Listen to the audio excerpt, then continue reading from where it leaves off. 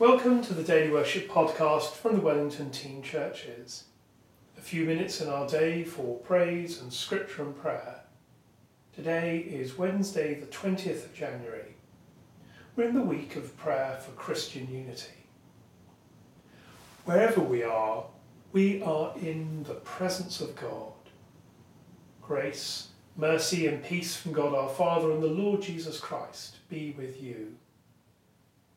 As we rejoice in the gift of this new day, so may the light of your presence, O God, set our hearts on fire with love for you now and forever. Amen. Today is the inauguration of Joe Biden as President of the United States, and so a hymn based on the words of Martin Luther King, I Have a Dream.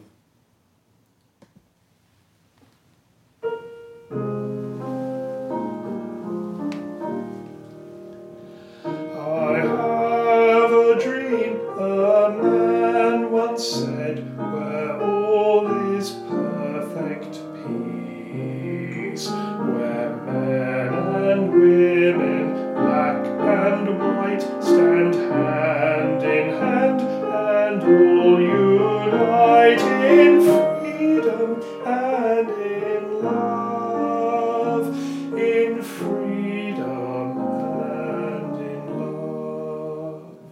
But in this world of bitter strife, the dream can often fade. Reality seems dark as night. We catch but glimpses of the light. Christ sheds on humankind. Christ sheds on humankind.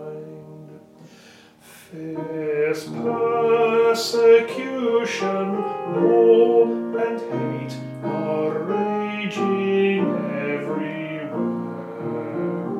God calls us now to pay the price through struggles and through sacrifice of standing for the right, of standing for the right.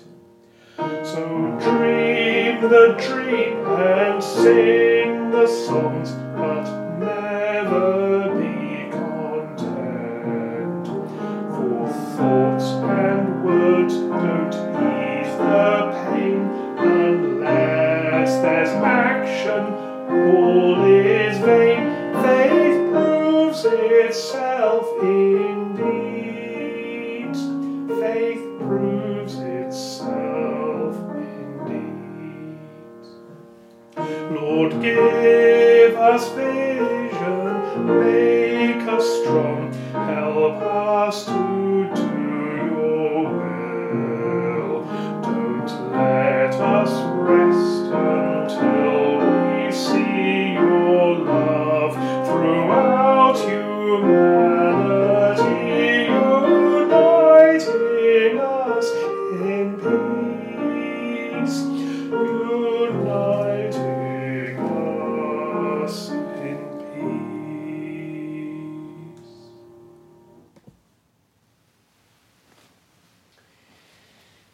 When we read Scripture prayerfully, sometimes a word or a phrase will jump out and grasp our attention. This morning, as we were reading Psalm 81, one particular verse struck me and I was drawn to it. I heard a voice I did not know that said, I eased their shoulder from the burden. Their hands were set free from bearing the load. It may be that I noticed that because actually one of my shoulders is sore at the moment. I think that's the result of sitting awkwardly in front of a computer screen for many, many hours, having lots of Zoom calls. But I think more broadly, many people feel weary and burdened and stiff in all sorts of meanings of those words. People are longing for ease from their burdens. And so let's hold those people in our prayers today.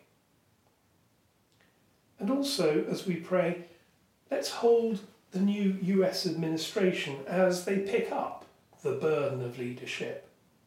Indeed, let's pray for all those who are in positions of responsibility.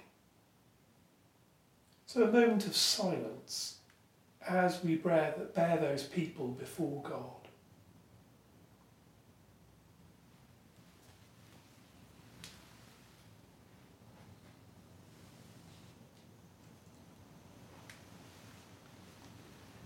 And in this week of prayer for Christian unity, we pray for the Church.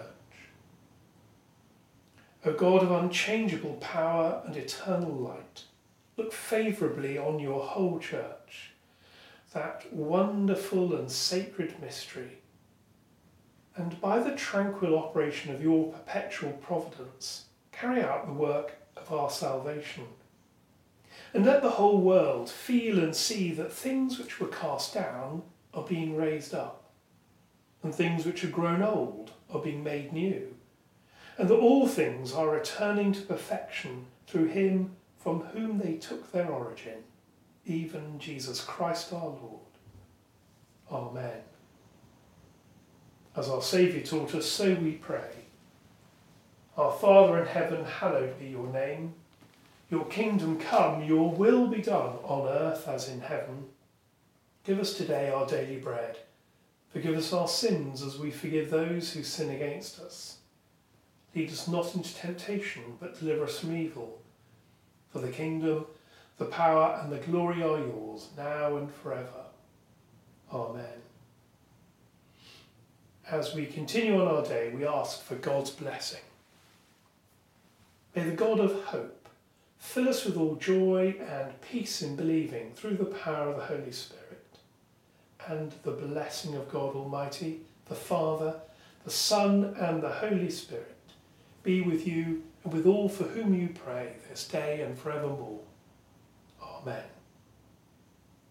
And so, friends, until we worship again together, go well.